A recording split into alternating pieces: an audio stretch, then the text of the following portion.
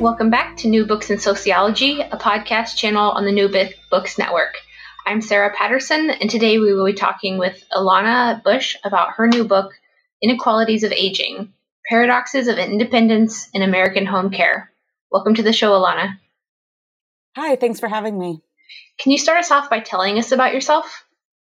Sure. I am an anthropologist, and I'm currently an associate professor at the University of Iowa. I'm jointly trained both in anthropology and social work, as well as gerontology. Anything else you want to know? No, that's great. Can you tell us how your book came about?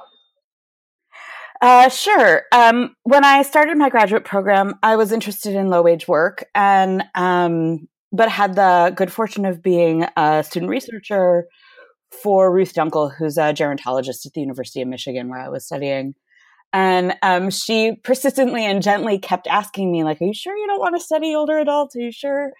And at the time, I was really, really thinking about low-wage work, but wasn't really sure. In social work, the world is divided into both sort of practice modalities and populations of interest. And so although social workers are deeply interested in the structural causes of poverty, low-wage work doesn't fit into the normal categories of practice for social workers, but older adults do.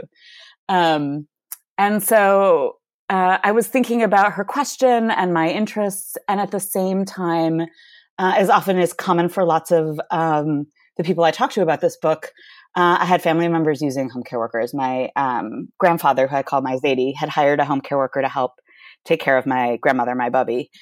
And the relationship that they had was interesting and messy and confusing, and seemed like it deserved that anthropology might be a useful way to untangle some of the things that were going on in that relationship. And at the same time, as I was learning more about what was going on in sort of the world of low-wage work. So this was the early 2000s, so it was not long after welfare reform. It came to my attention that there was a new wave of organizing at the time going on around home care workers. And so all of those things coming together made me think, hey, maybe this is a good project. And I've been working on it ever since. Yeah, cool. So can you tell us a little bit about your methods, and also in terms of kind of give us a broad overview of the care groups that you studied? Sure. So my methods are deeply ethnographic. I chose to work in Chicago primarily because if you're interested in the intersections of race and class and work, Chicago has been for, a century, the place to go. And when I was there, I worked primarily with two organizations, two home care agencies. Those kind of organizations have all kinds of names. I've just called them agencies. One that's privately funded by a state program in the state of Illinois called the Community Care Program that uses Medicaid waiver money, and one that is privately funded by the individuals who use it. And so I decided to do that in part because I wanted to do long-term immersive research in older adults' homes when their older adults were with them. And so even though there's a huge gray market in elder care in which people work independently for older adults, I was concerned about doing that and not having any sort of organizational oversight, or protection, or anybody sort of keeping track of me, just because I was going to be in older adults' homes and it could raise a lot of suspicions. Mm-hmm. So I decided to work with the agencies, also because I was interested in that public-private comparison. And although in some states, home care, Medicaid-funded home care can be organized independently by older adults. Usually that's called consumer-directed care. In Illinois, that's not the case. All of their public care goes through the community care program and the agencies that program contracts. So in order to have a healthy comparison, I needed to stick with the agencies. So I spent a couple months working in each agency's offices, doing participant observation primarily, as well as some interviews with agency managers and supervisors, observing trainings, going to meetings, sort of classic institutional ethnography. And that was really useful. I spent a lot of time listening to people like one side of phone conversations as supervisors handle and manage the various kinds of issues that come up, or manage staffing and things like that. And that was really useful because it gave me a sense of sort of the broad business of each agency, both how they try to make money and, how they handle the multitude of issues and conflicts and challenges that arise in everyday home care situations. So I probably learned about hundreds and hundreds of cases that way. Mm-hmm. And then at each agency, I asked the supervisors to help me select a small number of older adult and home care worker pairs with whom I spent usually about a day a week, sometimes a day every other week for the following 10, 11 months. And so they helped me pick those pairs, and that's a long process. I'm happy to talk about more, but it was sort of managing both the issues of selection and consent was sort of complicated. Mm-hmm. But when those pairs, I guess the main thing I should say methodologically about that is that the agencies handled those things a little bit differently, but in general, the pairs that I ended up with are probably, the older adults were probably a little lonelier than their sort of overall caseload because they were interested in having me hang around so often and so much. Mm. There's a pretty good chance that supervisors were sending me to cases. In some cases, I know that supervisors wanted me to see interesting cases, which turned out to be more challenging cases. But in other situations, they were worried, the publicly funded agency supervisors were worried about my safety, things like that. So it's not, it's a sample derived from those kinds of limitations. And I also didn't work with anybody who had a diagnosis of any significant dementias because I was worried about the implications of long-term consent and me being in people's homes and them not necessarily understanding why I was there from day to day. Lots of interesting methodological issues to tackle. Yeah, I mean, thinking about how to work in the intimacy of someone's home where there's not oversight or, you're not in a care institution. And, not only, I mean, the formal problems of consent are relatively straightforward to manage. And even in this setting, if a guardian agreed, I could still be there. But at least for me, that wasn't a good enough form of consent. I needed the people I was working with to understand what I was doing there and to feel relatively assured that they would recognize that from day to day without having to go through the consent process every day. Right, yeah. So, I mean, ethnography in and of itself, because it's intensive and involves getting, being so immersed in relationships, raises a whole set of these kinds of questions that, you always have to navigate. So, at each agency, I ended up working with a handful of older adults and home care workers, primarily when they were both together in the older adult's home. And then, and I did that for, it depended on the frequency I was able to go, but every week or every other week for 8 to 12 months, depending on the individual situations. And I'm happy to talk more about what I did while I was there. At the end of that period, I interviewed the older adults, a kind of extended, open-ended life history interview focused on what I call care life history interviews. So focused on their experiences of care across the life course. And then I was able to do those with most, but not all of the home care workers as well. So it's in your title, but the main emphasis of your book is really about social inequality. So on page 6 of the introduction, you say the vulnerabilities of older adults and care workers are often commingled. And I thought that was a really powerful way to describe it. So can you sort of give us more of what this means for you? Yeah, sure. I mean, so in the United States, we usually think about, and people usually ask me to talk about aging or low-wage labor and inequality separately. And we often think about populations as distinct, as though inequality among older adults is one kind of social fact and inequality among workers is a separate one. But of course, both of these kinds of inequalities are based in the social and economic and especially racial structures that shape life in the United States. And so looking at the ways in which that plays out as these two working as, low-wage home care workers and older adults are trying to make viable lives together through the home care work is especially telling, right? So we see that older adults are vulnerable in multiple ways, including because of their various economic positions as they reach the end of life, but also because their bodies are changing and their capacities for living in the ways that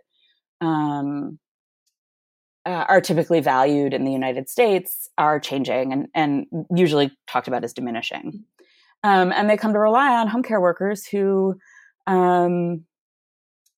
make, I think the last number I saw was like $11.63 an hour on average.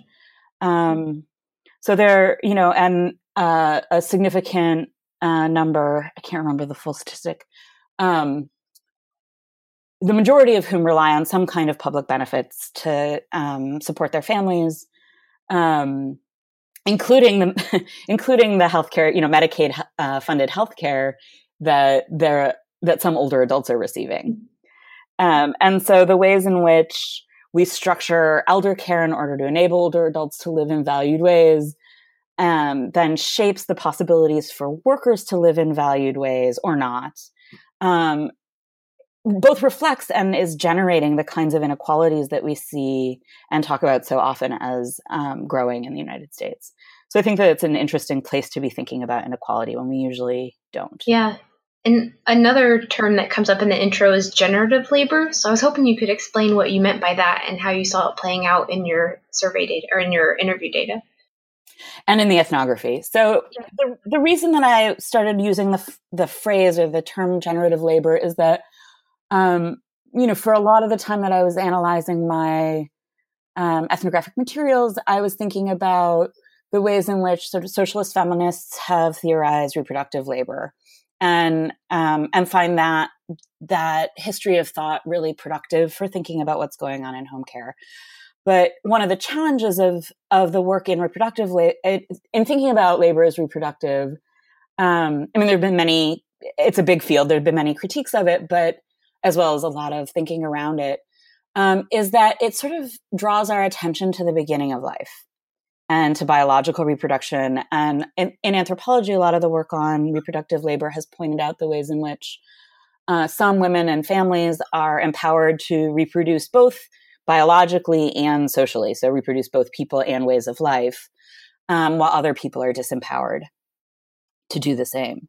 And that often one of the more useful for me kinds of ideas within the reproductive labor literature is the idea of stratified reproduction, that indeed the capacities for some kinds of women and families to reproduce are supported by those whose reproduction is discouraged, or so that we see, for example, underpaid childcare workers who have a hard time supporting their families, making it possible for wealthier women to go to work and support their families in ever more generous ways. And so that there's a kind of stratification or hierarchy of reproduction there. And I find that literature really useful, and it's useful for thinking about home care, except that it's so focused on the beginnings of life that the specific challenges of later life, in which biological reproduction isn't necessarily at stake, but other kinds of ways of living are harder to talk about, and they kind of get sidelined. So that was one piece of it.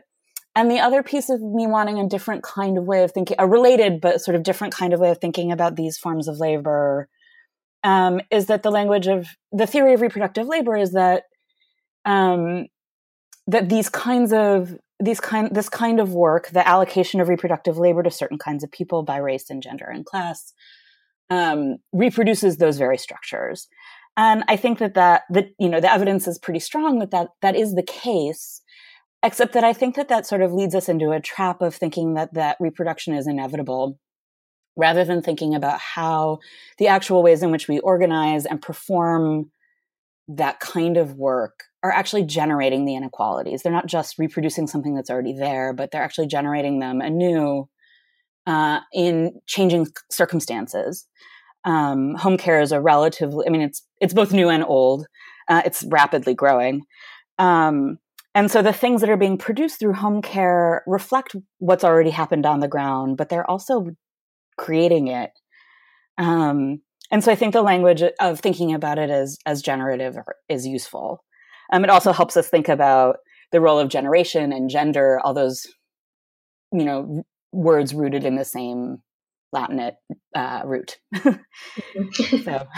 So I find it useful for just thinking about where the opportunities are in these forms of labor, not only for reproducing historical forms of hierarchical structures, but for potentially shifting them.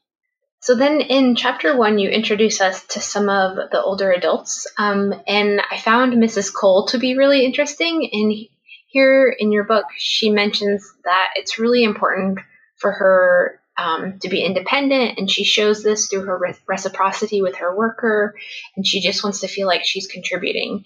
So I was hoping you could talk about this idea of independence. So yeah, I mean, one of the reasons Mrs. Cole is really interesting. She was a challenging and an interesting person. Is that I think that when we start talking about things like independence, and when you see words like independence used in policy, they often refer to a certain kind of an assumption of separation or a lack of need for the input of others. So, and especially in policy, the word independence often keys a sort of argument about the ways in which individuals should not rely on government or the public coffers, government programs and funds. And home care has been promoted widely as encouraging and supporting independence. So it's interesting that on the one hand, the policy use of that phrase is often, deeply embedded in sort of neoliberal ideas about people being separated from, the broader sort of national public. But when older adults use the phrase, they mean something a little bit different. I mean, they sort of mean that, but mostly they talk about two things, and they talk about wanting to be in control of the daily rhythms of their life, and they talk about wanting to be able to be in sort of equitably reciprocal relationships, which isn't really what we usually assume is meant by independence. Being embedded in these deeply reciprocal relationships. And so Mrs. Cole, who used the word independence more than I think any other person I met in Chicago, is really helpful. She's ferociously independent, right? She does all kinds of things to protect her property, to not rely on others. And yet what not relying on others means isn't that she has no need for them, but that when she needs other people in her life, she wants to be able to participate in relationships with them in which they also need her. And so the idea of independence is actually a form of reciprocity, or an evaluation of reciprocity, is really different from what we're usually talking about when we use that word.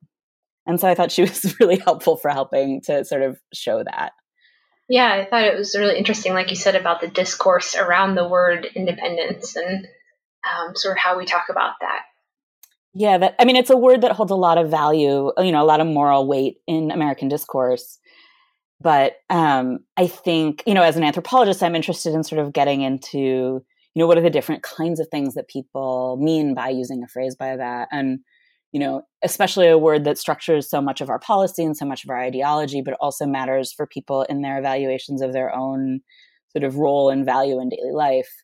Where are the frictions, and how does that word sort of make very different things seem the same, so that people want home care so they'll be independent, but they don't actually mean like not relying on anyone for anything. They mean something a little bit different than that. So then you move on to the home care workers' lives, and here again, social inequality comes up. And another phrase that I really liked from your book was that intimacy and exploitation have long been intricately connected. So I was hoping you could tell us more about the workers' lives. I guess there's a lot of different things to say about this, which is why I'm trying to figure out where to start. I think one of the things that's a kind of challenge in talking about low-wage work in the United States is that national discourse often sort of presumes that people end up in low-wage jobs because they don't have ambition, or they're lazy, or, I mean, we have a sort of long history of troubling discourses about poverty and low-wage work.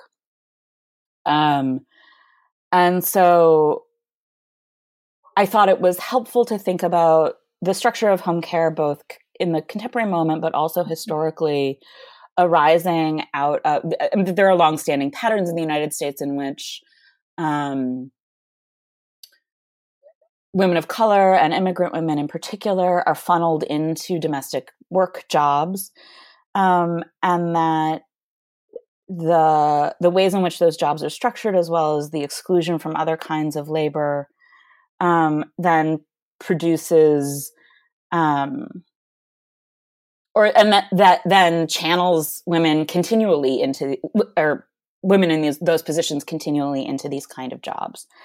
And so both at a sort of broad national historical level and at an individual level, that chapter sort of seeks to tie those things together and to think about what some of the consequences of those patterns are.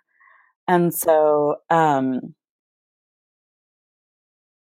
as we learn about home care workers, I think, although I chose to share the stories of two of the home care workers who were maybe the most detailed about their personal histories, I think it's pretty clear that neither of these folks are without ambition. They're both incredibly hard workers. They're, in fact, the cornerstones of their families, and that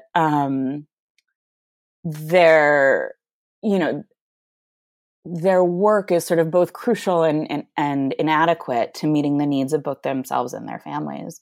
And so it's pretty hard to encounter really any of the home care workers I worked with, but especially these two workers, and continue to think of home care workers as somehow, lacking ambition or lazy.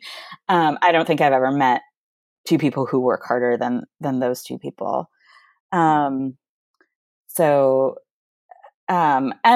to think about the ways in which their commitments to care are being shaped by those histories, that they have, it's not only that they are economically reliant on these jobs and unashamed of that. And at the same time have a commitment to the kind of work that, when we start looking at middle class and professional jobs, we would value the kinds of commitment to, doing their jobs in a way that they think is moral, in a way that they think contributes more than just economically to society.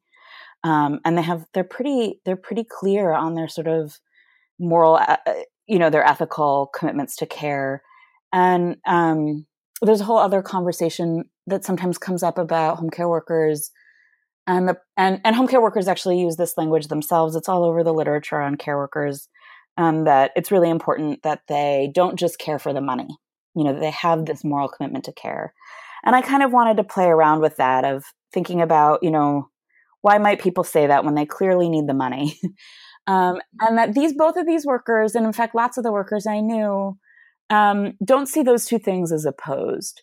That in fact, their commitments to care ought to be valued economically as well as socially. And you can kind of hear the indignation from both of them that that's not the case. And so they would argue that both their skill in caring, and these were both excellent care workers by, I think, most evaluations, both their skill and their commitment in other fields would merit them sustainable, family wages, living wages, and the fact that it doesn't outrages both of them and clearly me as well.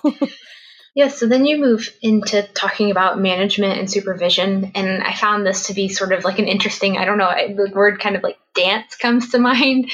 So I was hoping you could talk more about these issues that you saw in your ethnography. This was the hardest chapter for me to write, partly because there's a lot more material that you just have to pick. But indeed, because I think there's often an inclination when writing books about worker relationships, and so worker management relationships, to think of managers, or in this case, supervisors, as kind of bad guys. It's easy to kind of turn them into straw men. And in this case, the supervisors are in a really challenging position, mediating between the various conflicts and the various sort of different demands that are placed on them, both by sort of older adults and their family members' expectations, and some of the rules and laws in place that regulate this kind of labor. So I focus mostly on the sort of disjuncture, or the ways in which sort of democratic ideologies that, especially when we're talking about public care, that resources should be handed out in some kind of objective way, using some kind of objective formula, and the messy reality on the ground that it's pretty hard to turn the need for care into a score that becomes a number of hours that someone needs care for, or that democratic ideas about anti-discrimination, that when an organization is hiring workers, it should do so without bias to the workers' gender or race. And the fact that older adults on the ground are not held accountable to in the agency setting. Older adults who are living in private homes can allow whomever they want into their home or not. So our ideologies about sort of the protection and control over private property, and our ideologies about equal employment come into conflict, and supervisors are sort of left to navigate how to uphold both those values when they don't really go together. And so, rather than seeing them, and they're imperfect like everybody else in the book, but thinking about the different ways in which they're trying to navigate competing claims, and the claims that home care is really structurally meant to be in the middle of, right? It's, especially when we're talking about publicly funded care, it's a publicly funded service happening in the most, what we would consider, private of spaces. And so the different ways we construct those categories of public and private then become the supervisors to figure out. And so there's lots of stories about that. And so the other theme in that chapter is really about the ways in which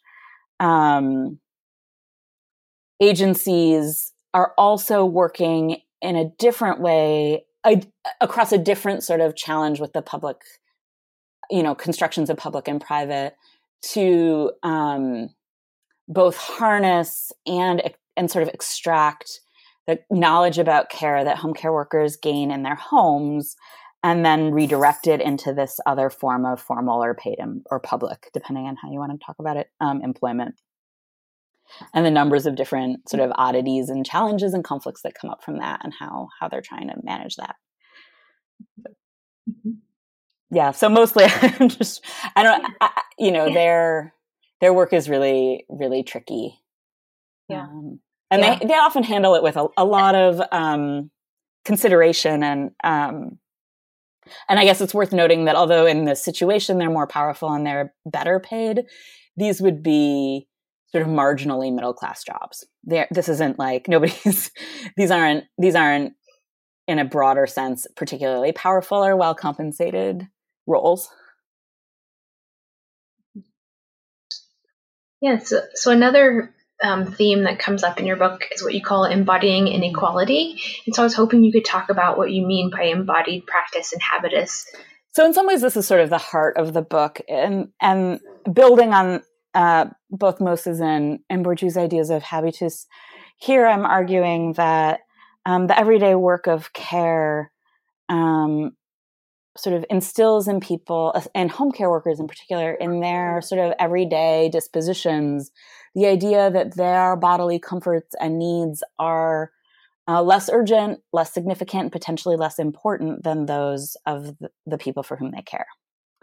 And that it is notable that then means that they're embodying the hierarchies, the structural hierarchies that led them into home care in the first place, the sort of social understanding that some kinds of people are more important than others. And at the same time that, that this is an idea that is potentially useful for thinking about how it comes to be that lots of people who do care or care for others in an everyday sense, whether paid or unpaid, come to see themselves as less important than the people that they care for. That actually gets inscribed sort of physically in an embodied way. So, for example, if you're a home care worker working with an older adult who, keeps the apartment 10 degrees warmer than you're really comfortable working in, you do some things to accommodate that. You bring extra water, you dress in layers, and you also accept that you are going to be uncomfortable. And in the most extreme case, I talk about a home care worker named Doris who, at an earlier moment, was a care worker in a nursing home and sort of put up with the exhaustion and demands of the work for so long that she eventually developed a pretty significant case of lupus that took her out of the workforce for a very long time. And so we see people, so there's a sort of everyday level of this where people accommodate discomfort. They rearrange how they use their bodies in order to support the bodily needs of somebody else. And in a longer term sense, the ways in which that embodied hierarchy threatens their health and their well-being, and is in and of itself a cause of the sort of epidemic rates of turnover in the home care industry. It's certainly not the only cause, but it's a significant cause. Yeah. So then you brought this up a little bit earlier, but this idea that private property really sort of reflects independence. And this is in your chapter on housekeeping as person keeping. And I thought this was a really interesting set of examples. For instance, the woman who had like all white furniture sticks out in my mind. So I was hoping you could tell us about this kind of housekeeping as person keeping. That's Mrs. Cole too. So in anthropology, there's a long literature on the ways in which houses and persons and families and kinship are sort of mutually produced, that the places and structures in which we live, reflect the organization, broader social organizations, but also the organizations of people in those households. And that, the ways in which we make dwellings has everything to do with the ways in which we make persons as sort of co-constructed entities. And so there's not, I'm not actually, I'm drawing on a lot of anthropology from around the world that suggests that is very often the case. And so when we start thinking about the threats that older adults face to their personhood, it's not surprising that we see those sort of articulated or engaged with as threats to the home. So that the idea of staying home becomes a way of thinking about staying a person, remaining a socially recognized person.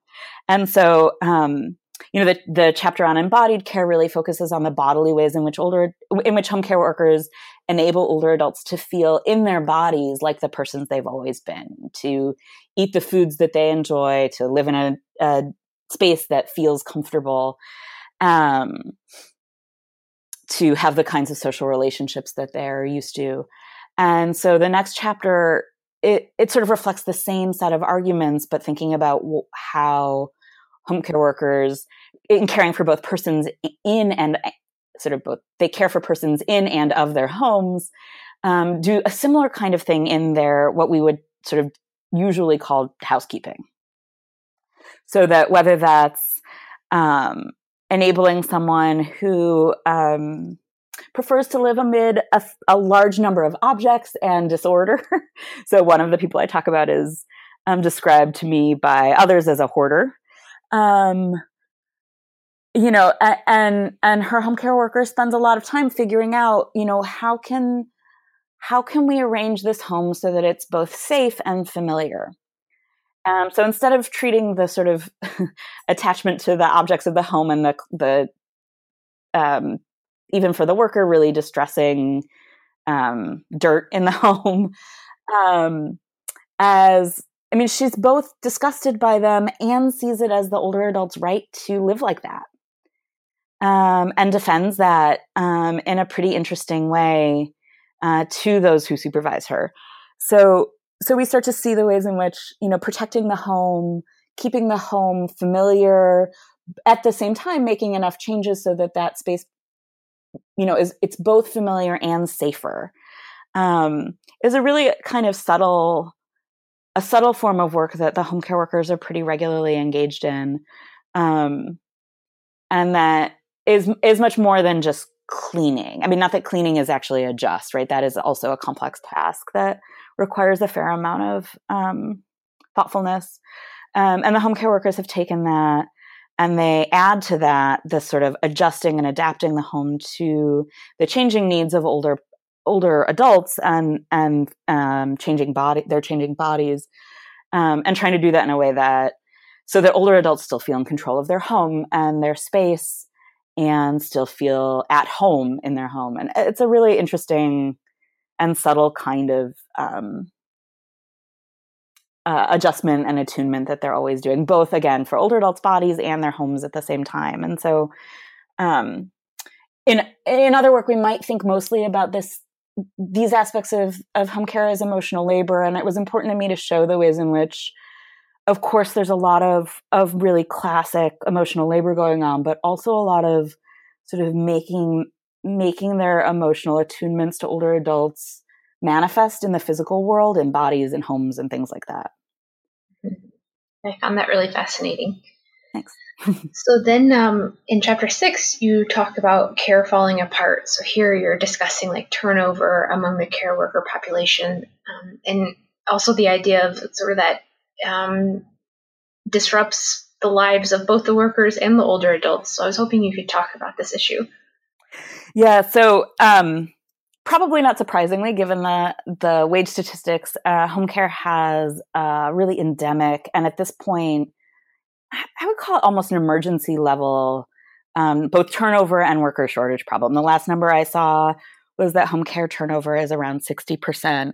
And that 60% typically, I didn't see the data behind that, but typically that 60% means turnover, an agency level turnover.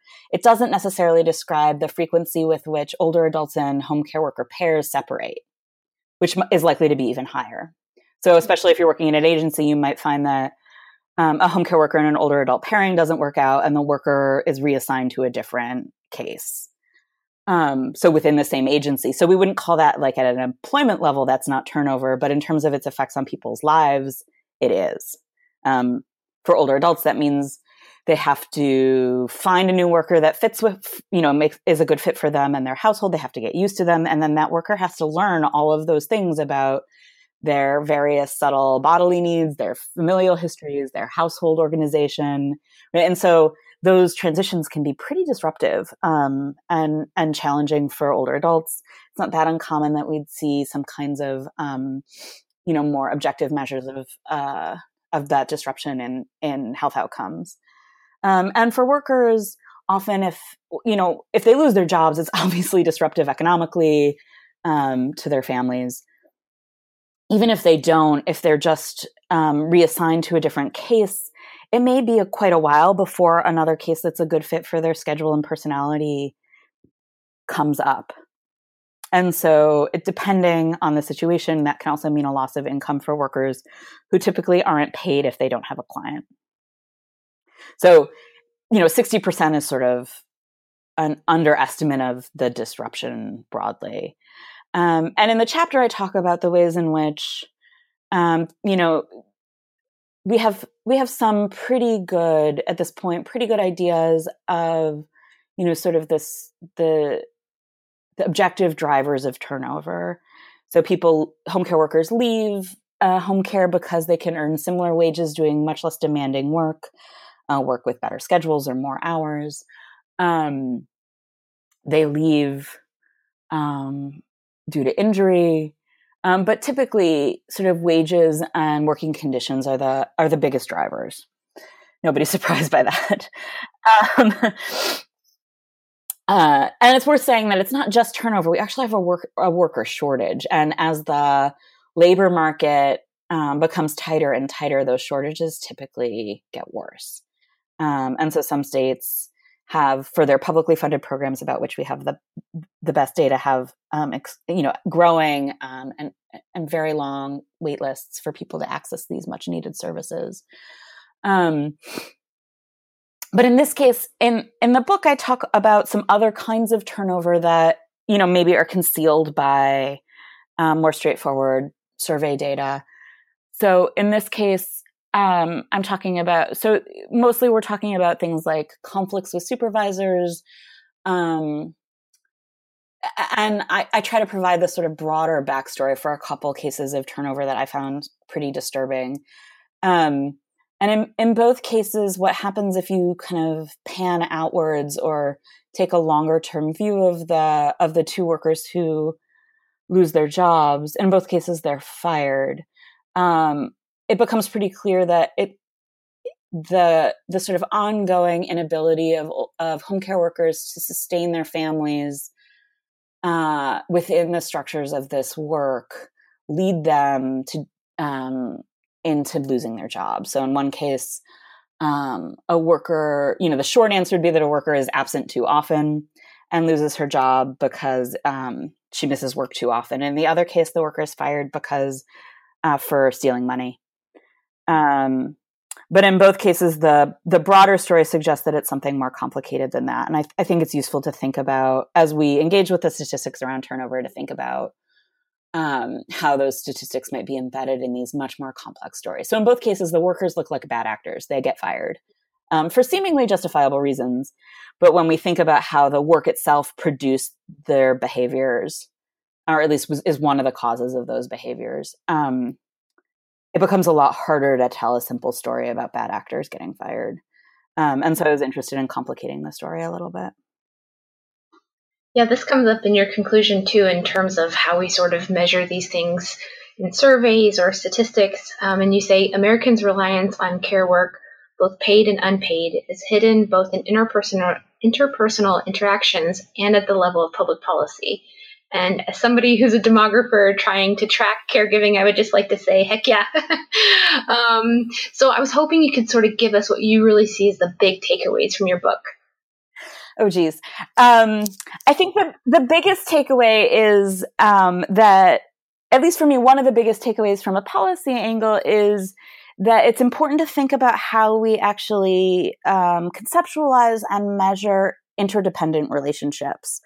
So one of the examples I use in the book, in our policy making and in our policy thinking, that we're so accustomed to using survey data that focus on individuals and individual outcomes, and in a number of ways that makes it hard for us to see how various kinds of outcomes might be tied up with one another, and to think about policies that might engage with that interdependence itself, rather than solving the problems of home care workers or solving the problems of older adults as distinct, thinking about, well, in what ways are they being built together, and what kinds of policies might actually help us or what kinds of research might help us understand that, and what kinds of policies might help us address the interdependent nature of the problem itself. So the example that I use most often to think about that is that it's really interesting to me that we typically measure Medicaid, right, which is a major player in the home care market.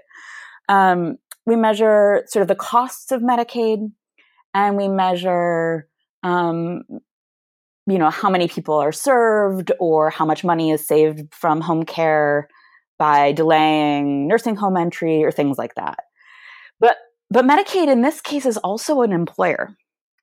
So lowering costs has an effect within the Medicaid system. Keeping the wages of Medicaid-funded home care low makes these jobs unsustainable.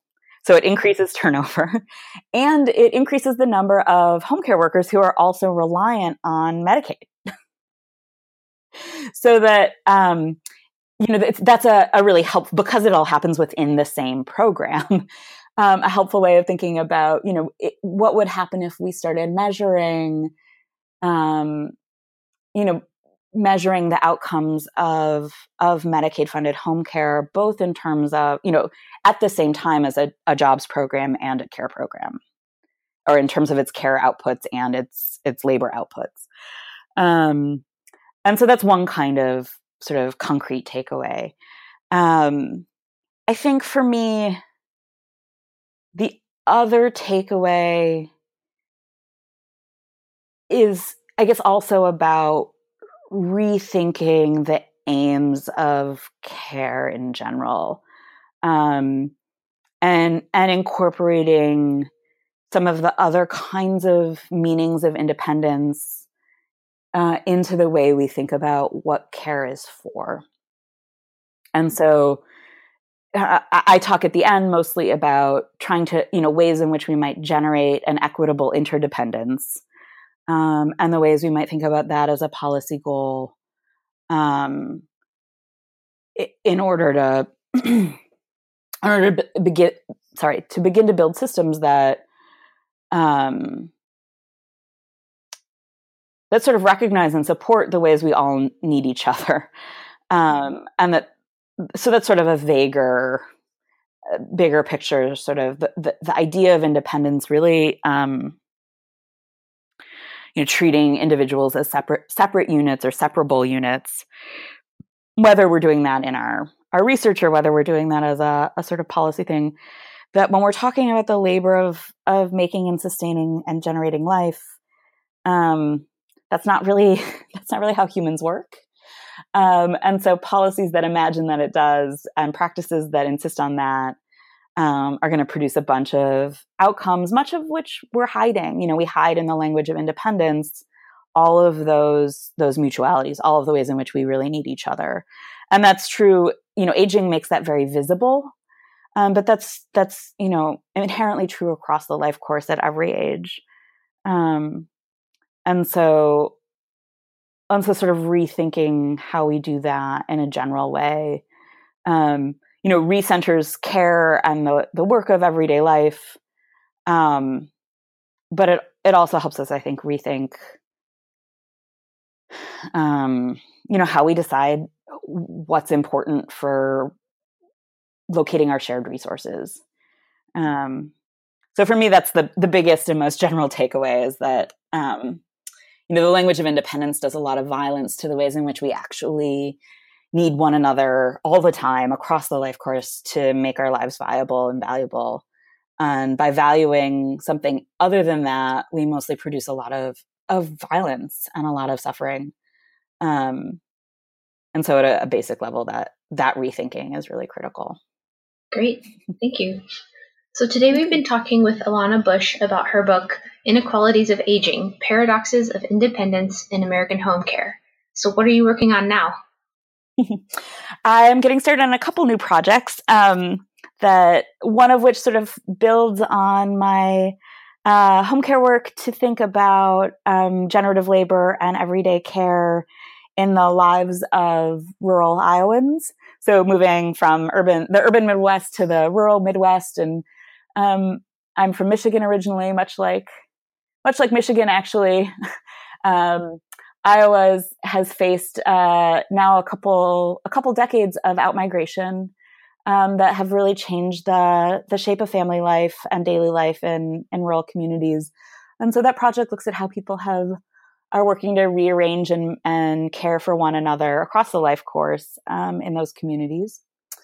And the other project sort of builds on my longstanding interest in family life and kinship, and in thinking about aging as a creative part of the life cycle, or thinking about old age as a creative part of the life cycle in which new social forms are being generated.